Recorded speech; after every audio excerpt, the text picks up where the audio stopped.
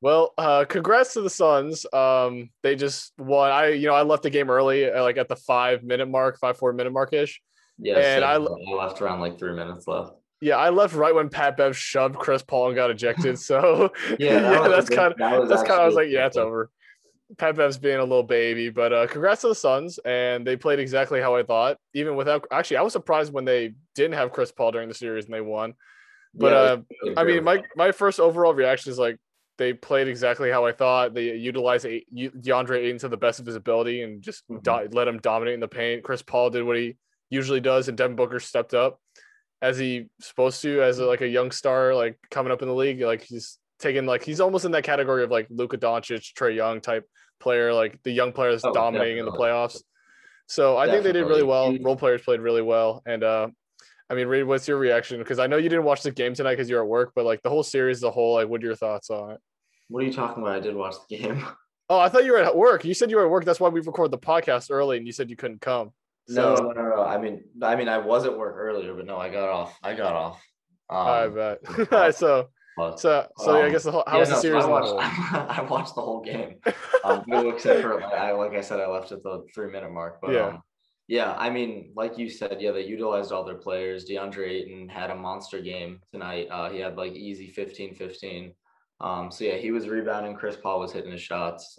Even when they were having trouble, in the beginning of the series when like Booker and Chris Paul weren't shooting very well, they really like still like stepped up all their role players. So I think that the Suns absolutely just torched the Clippers defense, and it was a clinic tonight.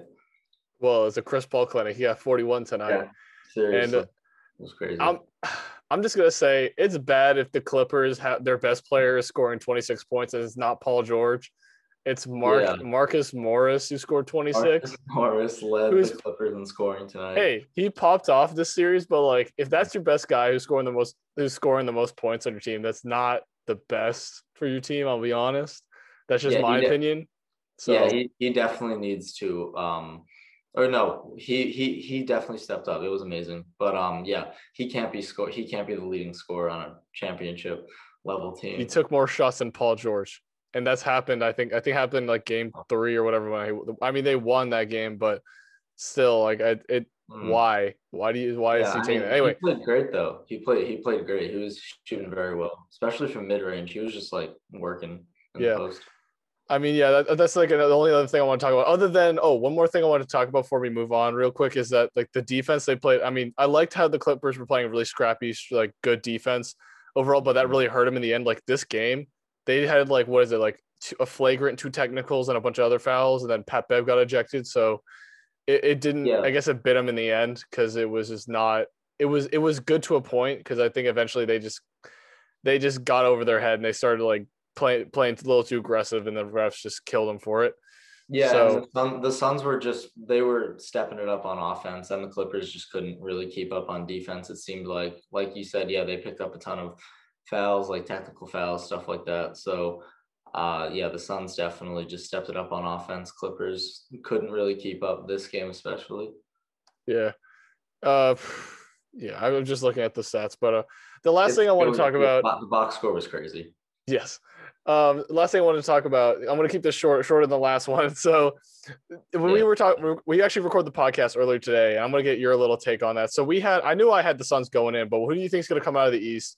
Since the Suns have guaranteed make it, we'll talk about what happens next with the Clippers next week. But who do you think is going to play the Suns in the finals?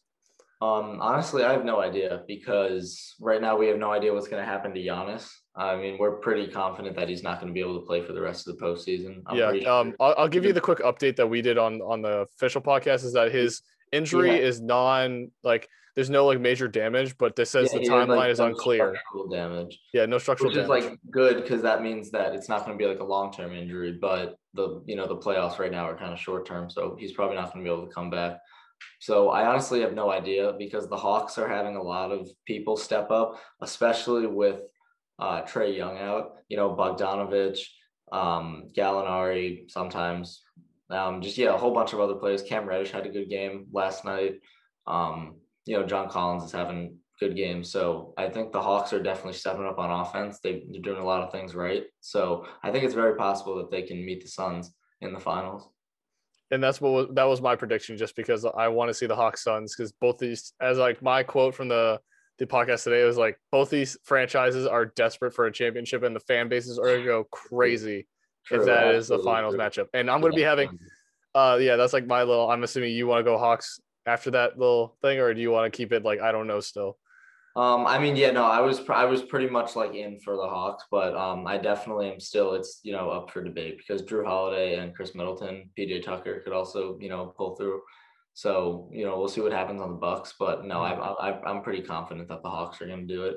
Or I definitely want to see the Hawks. I think that would be awesome to see them in the finals. Exactly.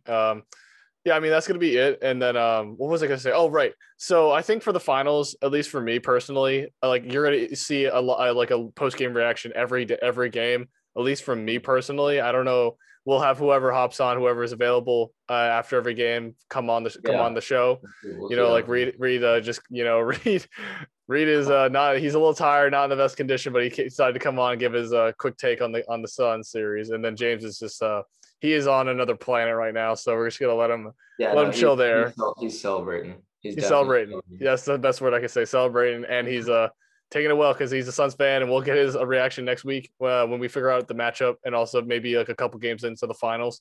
So we'll get his reaction and also get his little thoughts on the next series. But yeah, I mean that's it for the post game reaction, and we're gonna have one of these every single game in the finals, as I just said earlier. So be in the lookout for that stuff. So yeah, till next week, everybody. Peace.